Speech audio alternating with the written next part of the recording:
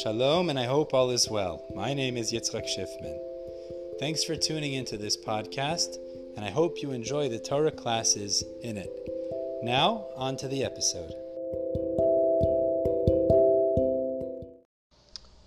Okay, today we're beginning the Kiddushin Weekly Review, the Daf Yomi Weekly Review, from Dafim Mem through Mem Vav, Maseches Kiddushin, 40 through 46. And Be'ezus Hashem, we're going to have 20 points. In the notes, it's from point 115 through point 134. 20 sections that we will cover, God willing, from Daf Mem through Daf Mem Vav. And we begin Daf Mem at the top of the page, 4 lines from the top. So let's begin. We were holding actually in the middle of the last section, which was stories where people were moser nefesh and therefore were saved from avera, or from punishment, damage. So the Gemara told us a story, and it moved on with another story now on Mem Amud Aleph, top of the page, with Rabbi Tzadok, that he sat in an oven to show a Roman woman how severe the act of having relations with her would be, and she let him off the hook, and how Rav Kahana similarly jumped off the roof. Eliyahu caught him, gave him a sack of money because he was poor, and by being poor he had to do certain businesses that brought him to challenging situations, and Eliyahu saved him and made him wealthy because of that. Now moving on really to the first section of the day, which is the Gemara discusses rewards in this world, the next world, punishment for peros and for machshava about your behaviors. So the Gemara says there's a Mishnah in Peah that says a person is rewarded in this world because he also benefited other people. As the pasuk says, Ki prima alolav yochelu, meaning that's considered tzaddik tov, meaning when people do good things that not only are ben adam lamakum but also benefit other people, so they also get the peros of, they get paid back in this world to some degree as well.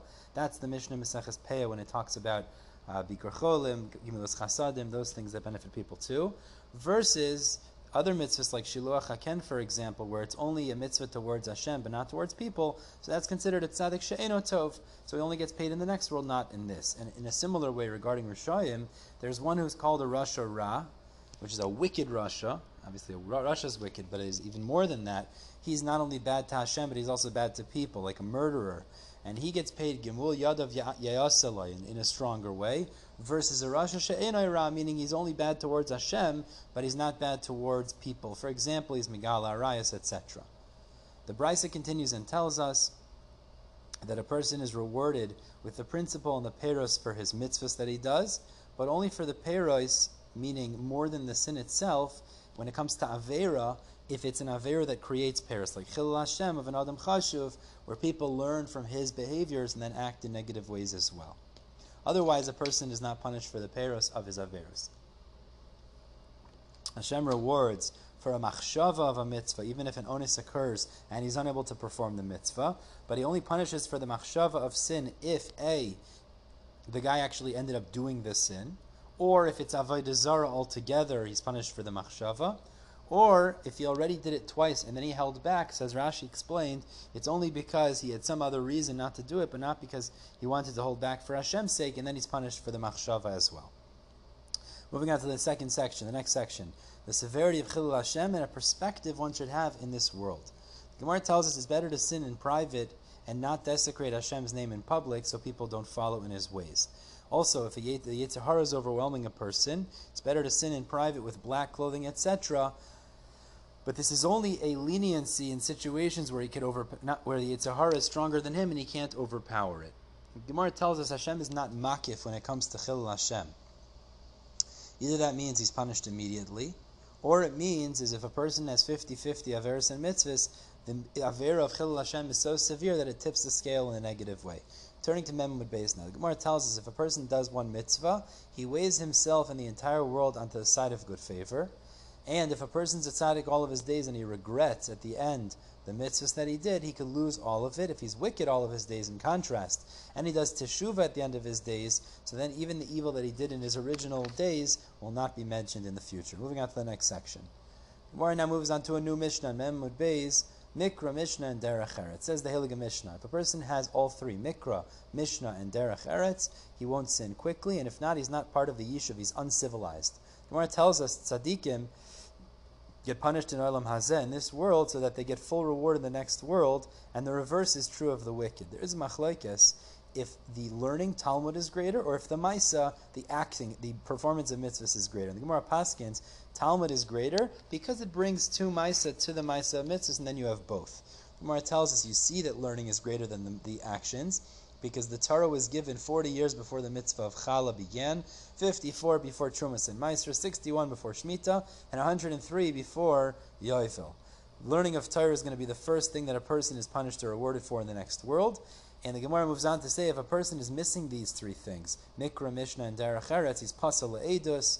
And in a similar vein, the Gemara tells us if a person eats in the marketplace, he's like a dog, or he's pasal le'edus, turn to Mem Aleph Mud Aleph. An angry person only retains his anger, meaning he suffers in this world because of his anger, and he weakens himself, and a good person is fed from his peros.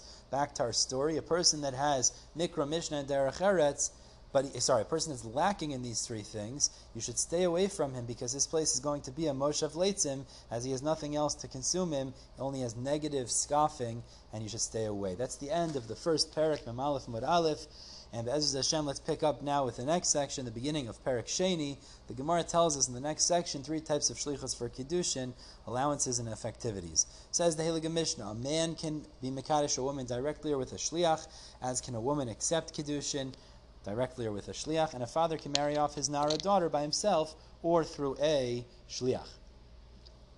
The Gemara brings two versions of Rav Yosef's the application of his ruling. First version on the Reisha, when it says mitzvah bo yoser, when it says ha'ish mekadesh is bo b'shlucho, he can be married by himself or with a shliach. So on this, Rav Yosef comments, the reason it says bo first, even though we know shliach for sure it means he can marry himself off, obviously what it's saying is mitzvah bo yoser mi b'shlucho.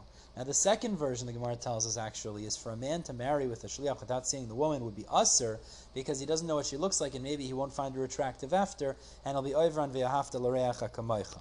So then the concept of mitzvah b'yosim b'shlucha applies to the seifa, that it's more ideal to be married, to do a mitzvah by yourself than with a shliach.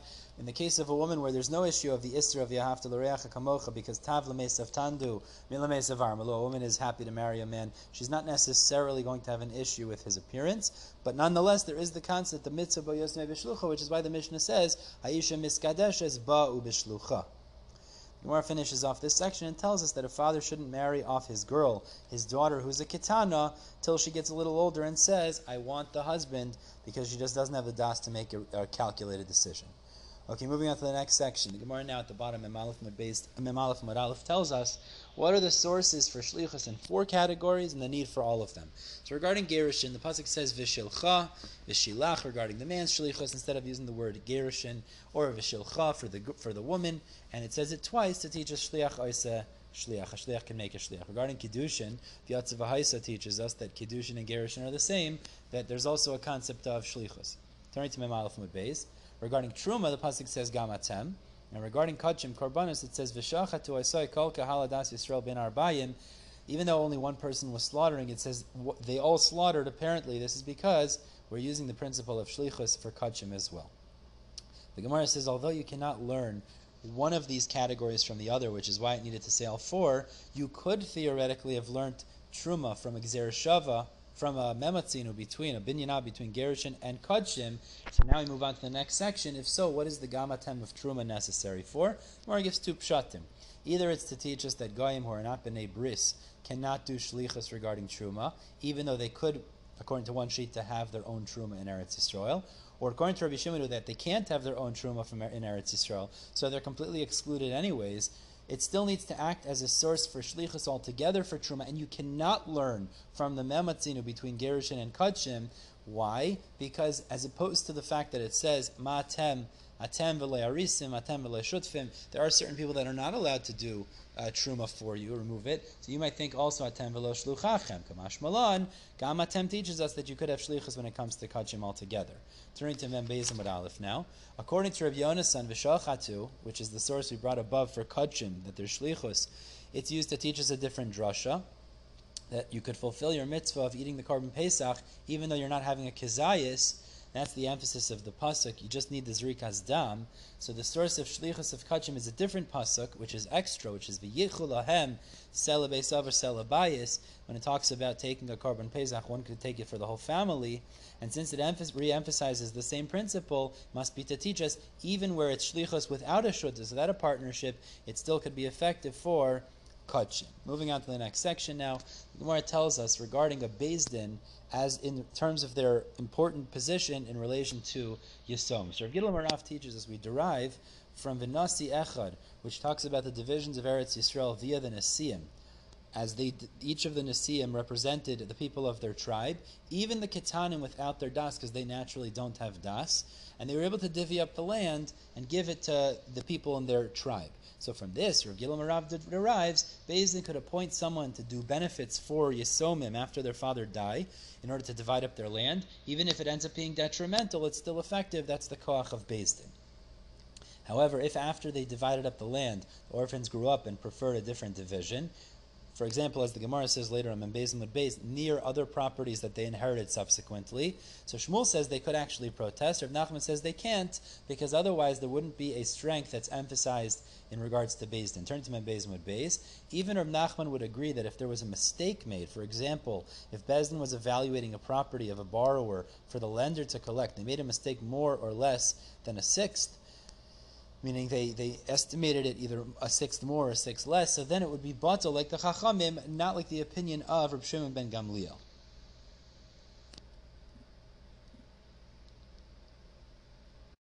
Okay, let's continue. The Gemara now moves on and teaches us the halachas of division. On Membeis Amud Beis now to the next section, divisions of brothers and 3 laws of error. So we'll have Rav Nachman saying 3 halachas as explained by Rava. So number 1, if Beis Din divided up if brothers divided up the property of their father, and they made a mistake in the division. If the mistake was less than a sixth, so nonetheless it would be effective, but not if it was done through a shliach, because if it was done through a shliach, they could say, we only appointed you shliach to help us out, not to mess us up. Okay, rule number 2, if the mistake was more than a sixth, so then the division would be batal. But if they didn't agree, that's only if they didn't agree to being like the rules of Beis Din. But if they agreed to be like the rules of Beis Din, we follow, actually Rav explains, we follow Rav Shimon ben Gamliel above, that we would say the division is batal. It wouldn't be batal if they didn't agree to follow the rules of Beis Din, so then it would be batal. But if they did agree to follow the rules of Beis Din when in this division, so Rava Paskins like Rav Shimon ben Gamliel above, that when Beis Din does it, it's going to be effective, meaning using the rules of Beis Din. If the brothers divided up with that mindset, it will be effective because in Kein Makoach Beis Din Yafa, essentially, those would override the general principle of more than a sixth being batal. And rule number 3, if the mistake is a sixth, it would be effective, but you'd have to return the overcharge or the mistaken extra money.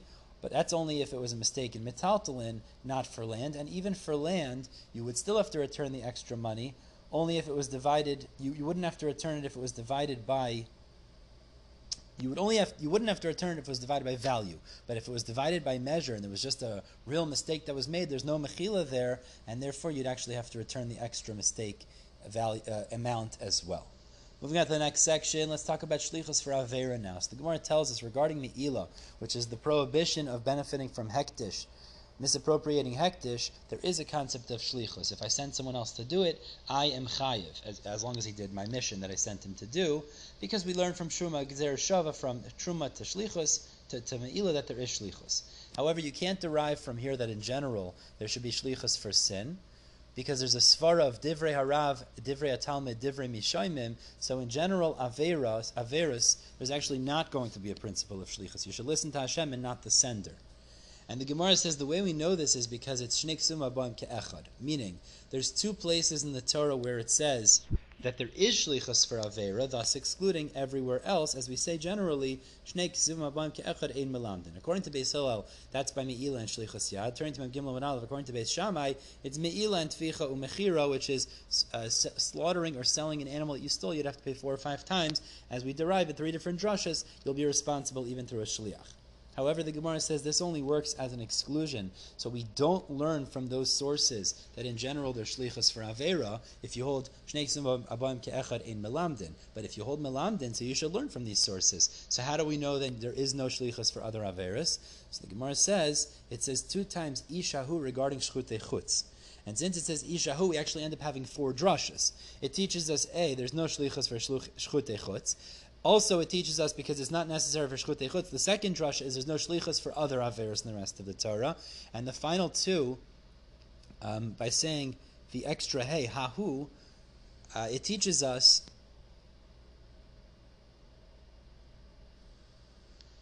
meaning the words ahu. So what do they teach us? So one of the drashas teaches us that if 2 people slaughter outside a korban, outside of the Beis HaMikdash, they're not responsible. The other teaches us that you're only responsible if you did it with your clear mind, but not if you were compelled to do so. The Gemara just explains that if you hold shnei ksuvim abayim ke'echad ein melamdin, so then they would use the 2 words from the latter drashas, meaning they would use the 2 words for the latter drashas, meaning to teach us that if 2 people slaughter at the same time, you're not responsible, and also you're not responsible if you're forced. And that shita would also hold, we don't expound the hays of each one, and therefore there wouldn't be any shaila why we need to actually learn earlier. There wouldn't be a shaila because we actually would just learn originally from the svara of divrei Rav, divrei Atam, divrei Mishaimim, that we don't have shlichus for avera. And the Gemara continues and tells us an interesting sheet of Shammai Azakin. In the name of Chagai Navi, he says you're chayav if you send someone to kill somebody else. He argues in the Tanakama, and he quotes a source from David and Uriah, as Nasan and Navi told him, I say arakta b'cherev b'nei Ammon. To some degree, it seems like David was responsible for the killing of Uriah by the sword of Ammon. And the Gemara gives 3 explanations for this sheet of Shammai. Number 1, he holds shnei ksuvim abayim ke'echad melamdin, and he doesn't expound the extra hey by each. Although, as the Gemara explains later, he would agree, ein shliach ledvar avera if it involves pleasure like arayas or machalos asuros. But from this case of David HaMelech, actually we derive in general, there's shlichus for all averas, because again, as we explained, shnei ksuvim abayim ke'echad melamdin, so you learn from those sources, whether it's me'ila and tvicha mechira or shlichus yad, that there is shlichus for avera, and the 2 drashas are used for the things above, not connected to shlichus.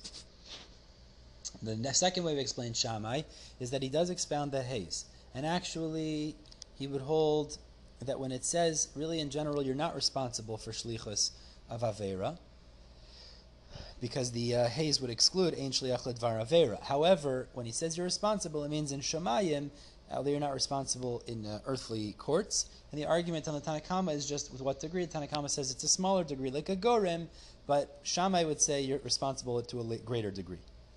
The third explanation is like the second, that it's only that you're not responsible in general with shlichus for avera, but it's only when it comes to murder because of the pasuk that says osa arakta b'cherev b'nei Ammon. On this, the Tanakama argues, actually learns the psukim the exact opposite. It means just as you're not responsible, Nasan was telling David, for the swords of Ammon, because Uriah was morid b'malchus, you're also not responsible for his death at the swords of b'nei Ammon. Okay, moving on now to the next section. Let's talk about shliach nasa eda, shliach becoming a witness, machlekes and applications. The Gemara has a machlekes here regarding Kiddushin and monetary cases. Rav versus Devei Rabbi Shila. There's actually 2 versions of which way each one holds. So one way Gemara says is, one shita is that a shliach could become an aid, which means when the shliach is sent, for example, to deliver the Kiddushin, so then the shliach can also become the aid to say that the Kiddushin was delivered and the woman is married. So if there was 2 shluchim, they could testify about the Kiddushin. And the svara in this argument would be that the shlichus actually strengthens the testimony. I know that it happened because I was the shliach. Or the other way to say it would be that a shliach cannot become an aid, because since shlucha shel adam k'moisai, and a person can't testify about his personal situation, so he's nogeya also, because the shliach is like the one who sent him. Each one is bolstered by a Tana. The Gemara paskins, shliach could become an aid, and turning to Mem Gimel Amud Beis now, Rav Amar of Nachman applies this now. This is true regarding Kiddushin, Gerushin, and monetary cases, i.e. if a borrower sends money in the hands of shluchim to deliver to the lender, it is considered shliach nasa aid.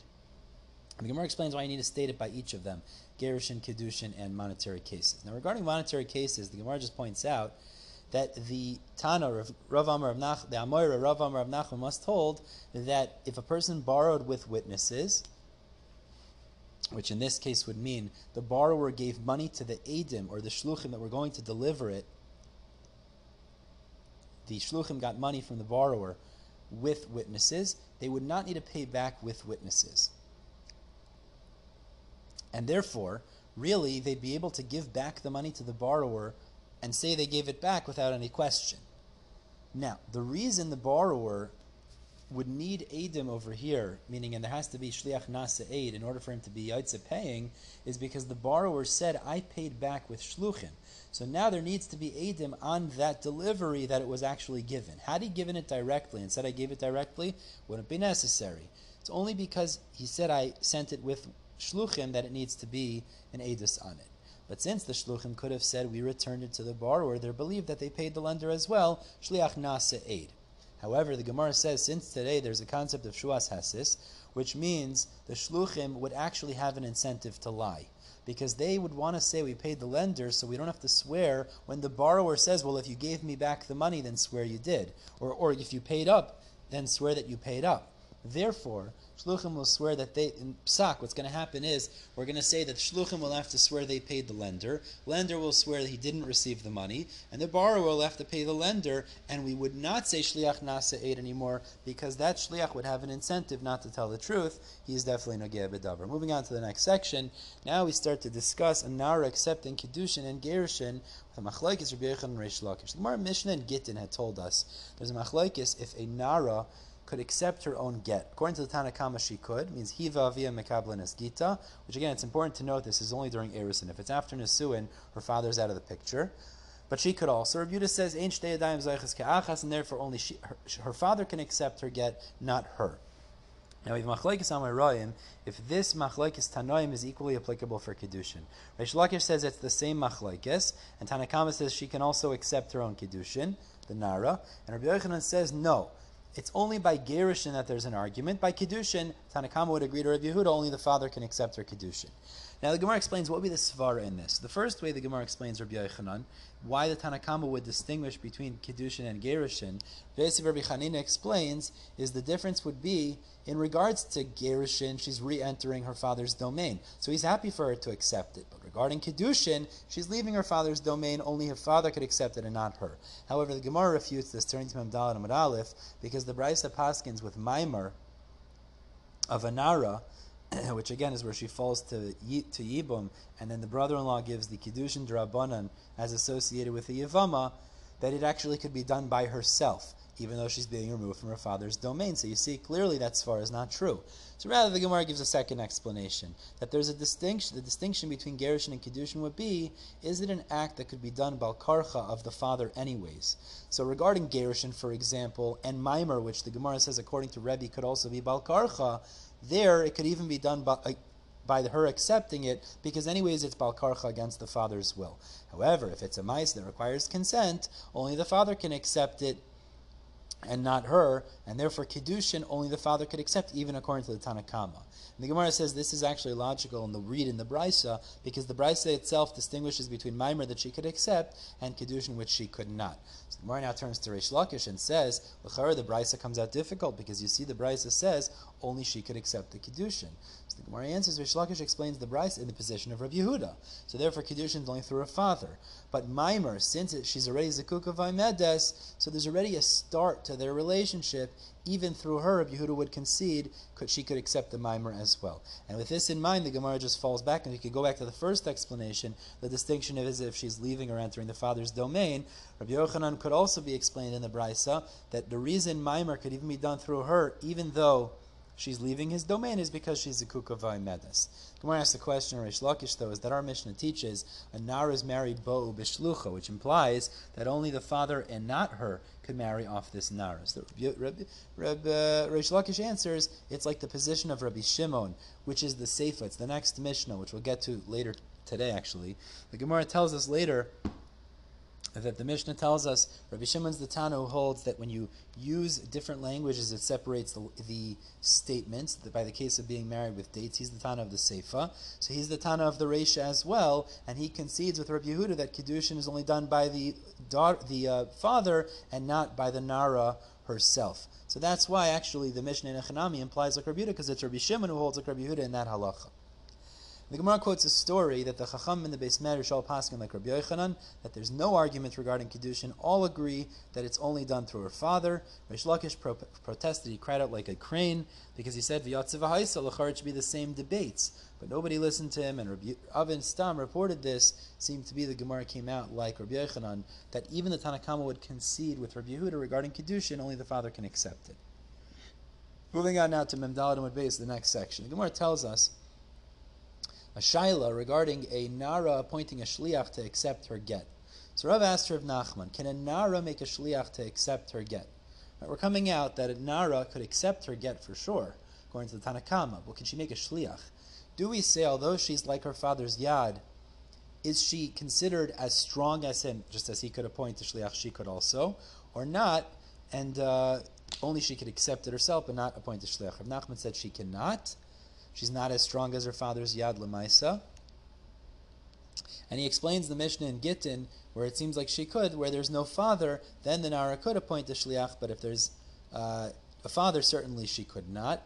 Although a Ketana anyways is unable to, because she doesn't have this ability to make shlichus at all. Moving on now to the next section. The Gemara tells us now the story, a question and a machlokis really, regarding the Kiddushin of a Ketana by herself, if it's effective or not. Ketana goes out and accepts Kiddushin shalei l'das avia without her father's consent. So Shmuel and Rab both paskin.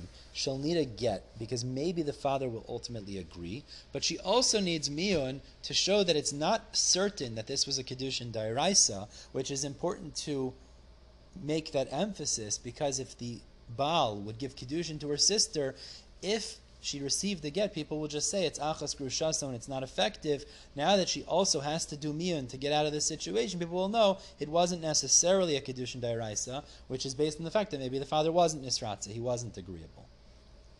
Now the Gemara has two versions in the commentary on this psak of Shmuel and Rav.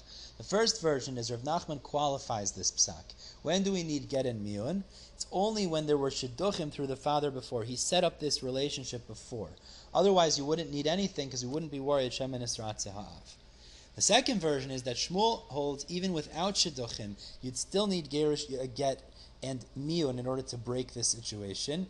Ula would argue, again, misafek obviously, but Ula argues and says only if there was shidduchim would you need a get and miyun after the fact. Now the Gemara brings an alternative version of Ula where he was just paskening separately but not on Rav and Shmuel, and he says regardless if there was shidduchim or not, you would not need a get or miyun afterwards. We wouldn't be worried Shem and Nisratze Ha'av. And he would explain the Mishnah in Yevamos that seems to imply you do need miyun.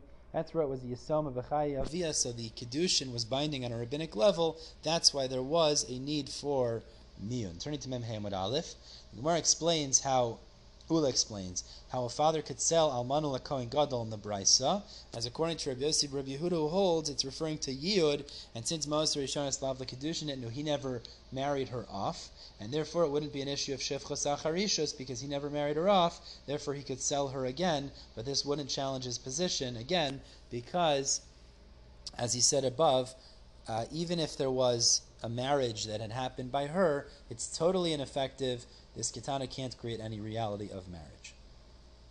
Okay. Moving on to the next section. The Gemara tells us what happens if a Ketana accepted the Kiddushin with her father without her father's consent. The husband died, and now you have a Yibum situation. So Rav Huna Marav says, and this actually follows Rab Psak of the previous Amud, which is that in general we would be worried Shem and Nisratze, so you need to get in miyun. So now if the Yavam did Maimer, so then she would need three things. One, she'd need a get. Maybe the father agreed to the Yavam's Kiddushin. Two, she needs Chalitza because maybe the father was agreeable to the first husband's Kiddushin, and this is a real Yibam Chalitza situation. But she also needs Miyun because maybe you didn't agree to either of them. Really the focus is that you didn't agree to the second one, and people will think the Kiddushin is not binding if all you have is Chalitza, if all you have is the get, people will just think that the Kiddushin wouldn't be binding with her sister should he give her Kiddushin later. Now, if he didn't do Maimer, you'd only need Chalitza, and we would not be concerned to require Miyun, because people know that Achos Chalutzaso is Midrabanan, it's only also Midrabanan, and actually Kiddushin could be binding to require a get, so if this guy would give Kiddushin to her sister, even if they thought she was an Achos Chalutzaso, there still would be a necessity for a get, and everybody knows that. Moving now to Mem Hamud Beis in the next section. The Gemara tells us 3 stories where we're not concerned about Shemen Nisratze Ha'av. Story number 1. The Gemara tells us there was a father of a boy who gave wine for Kiddushin to the father of a girl, a Ketana. Ravina said we're not worried it's effective at all because we didn't hear that the boy appointed the father as his messenger. And Ravina actually disagrees with Rav and Shmuel. We're not concerned Shemen Nisratze Ha'av, and certainly we're not worried maybe Nisratze Haben. Story number 2. There was a man who married a Ketana without her father's consent, with vegetables in the market as Kiddushin and place. Ravina said even according to Rav and Shmuel this wouldn't be effective because Rav and Shmuel only say Shemen Nisratze Ha'av, it was done in an honorable way. But either of these factors would be considered disrespectful, very mundane, lowering, and therefore it would disqualify the concern altogether. So there's no need for a get. In story number 3, there was a debate between a man and his wife who they would marry off their Ketana daughter to. Eventually the man agreed to his wife and they made a party. And her relative was there to give her Kiddushin, but before her relative could, his relative snuck into the roof and gave Kiddushin. Both Abaye and Rava paskin this would not be an effective Kiddushin.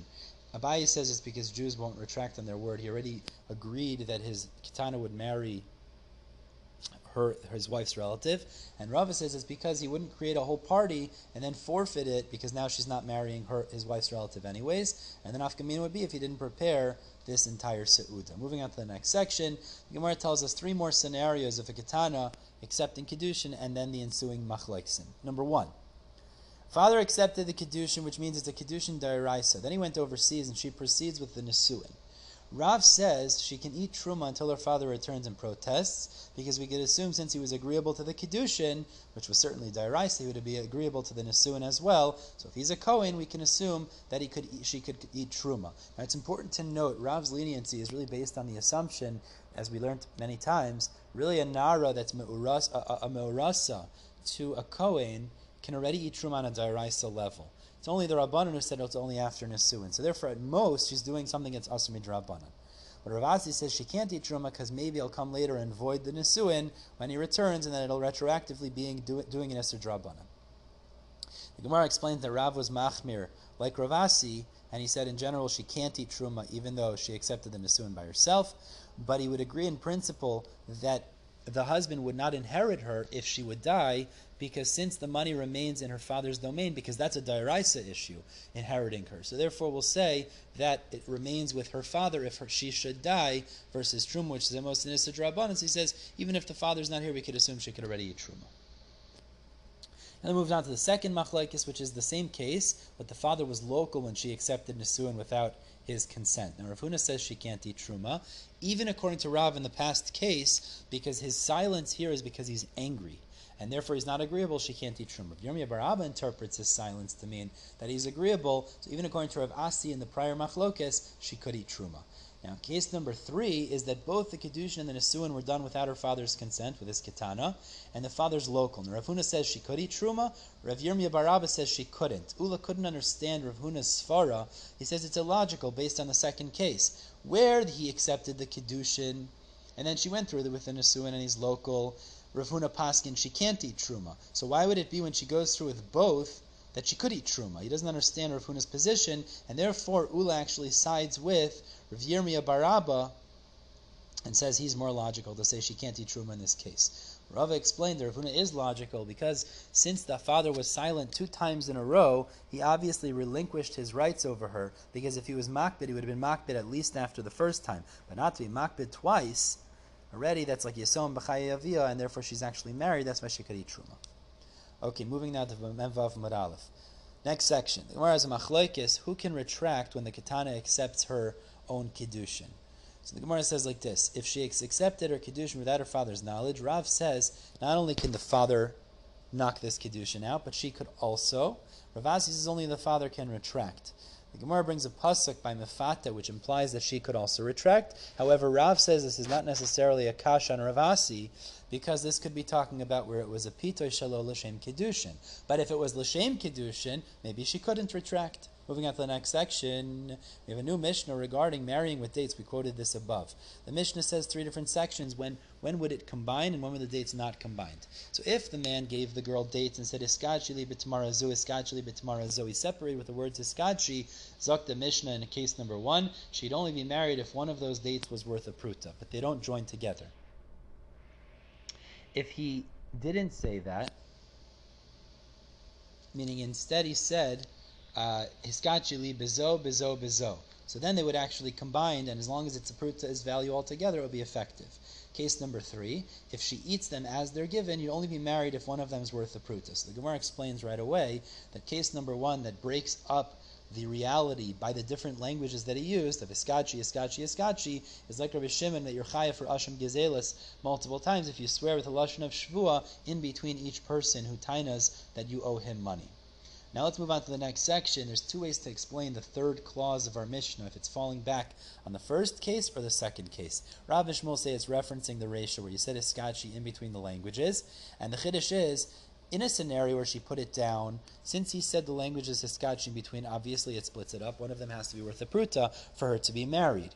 The Chiddush is that even though she ate it in the Seifa as a clause of the first case, so you'd say she's enjoying the pleasures in quicker, maybe even if it's less than a pruta, one of them she should still be married. Mashmalan, she won't be because it's less than a pruta. And Rav Ami learns differently, that this third clause is referencing back to the Seifa, where he said, Iskacheli bezo, bezo, bezo. If that's true, how could the Mishnah say you'll be married if one of them is worth a pruta?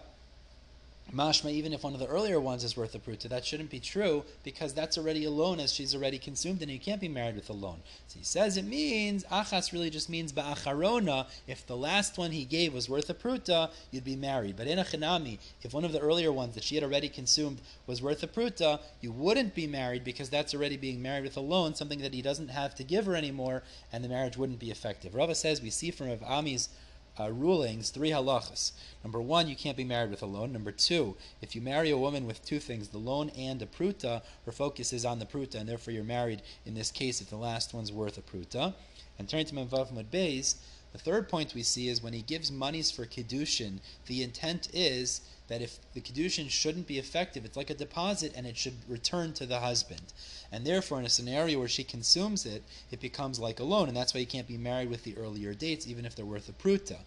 It's not a gift, because if it was like a gift, actually, and he wants her to keep it regardless, so then she actually could be married with the earlier dates, because essentially the Kiddushin begins in the beginning and extends till the end. So the Chiddush of saying that it has to be the last one's worth of pruta, and the earlier ones are not effective, is that when he gives monies and it's not an effective Kiddushin, it needs to be returned because it's a deposit and not a gift. Final section of the day, and it actually ties into the last point. We have a machlokis if a man gives his sister Kiddushin and then a resulting halacha that emerges, it will see. So in such a scenario, he gives his sister Kiddushin and he says, Arayat Mekudeshes Li. Rav learns, everyone knows that Kiddushin is not binding with a sister. He means to give it as a deposit, so it has to be returned to him. But he knew she wouldn't accept it if he would say, I'm giving you a pikadon, so therefore he just said, Arayat Mekudeshes Li. Shmuel says, same idea that he knew, everyone knows that you can't marry your sister, so he's giving it to her as a gift, but he knew she'd be embarrassed to accept the gift, and that's why he said it as a pikadon. Now the Gemara challenges Shmuel. Ravina challenges Shmuel from a Mishnah in Maseches Chala. The Mishnah there states that if a person gave Chala to a Kohen from flour, which we know is not effective Chala because it says Reishis Ariso Sechem, it has to be dough, it's not effective and the Kohen needs to return it. But the Gemara says, why does he have to return it? Why shouldn't we say, everyone knows that Chala can't be given from dough, therefore it's a gift and the Kohen could keep it. So the Gemara gives 2 terutzim. Both terutzim use the same logic, which is, in a chinami, the Kohen should be allowed to keep it, but there's an error, there's an issue that could occur, a damage that could happen, which is why he has to return it. So the first answer is, the Kohen may make a mistake, thinking that it is challah, and he might add this to flour that was just under the limit to be chayiv in challah itself. So now, which is 1 1/4 kav, as the Gemara speaks out, and Rashi goes through the cheshbon of what that is. Based on this, the Gemara says, this would create a kilkul because he'll think that what he added is actually not challah. It's not going to make it chayiv and challah because of what he added is already challah itself. And in order that he knows that that's an issue, we say he has to return it. Although certain times we say he could just keep it and they could take off that gift again. For example, truma, or in this case maybe challah, it's not going to be effective here because we're worried the kohen might not listen as it's all one vessel. Therefore, in order to salvage the situation, he actually has to give back that flour so he knows that this wouldn't be metukan properly.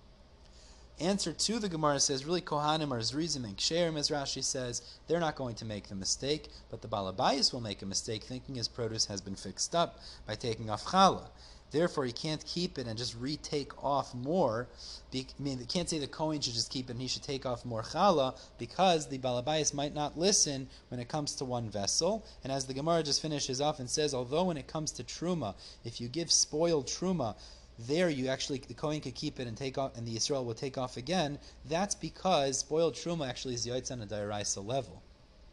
But this, you're not yaitz challah at all, so in order to avoid the issue of the balabayas making a mistake in one vessel thinking it's fixed up, Kohen actually has to return it to the Yisrael, making it very clear this was not done properly, and his produce is not mitukan. We're stopping here. Memvav Mud Bey is the last line on the page. Be'ez Hashem will pick up with the next week's daf review from Daf Mem Zayin. In the meantime, everybody have a wonderful day.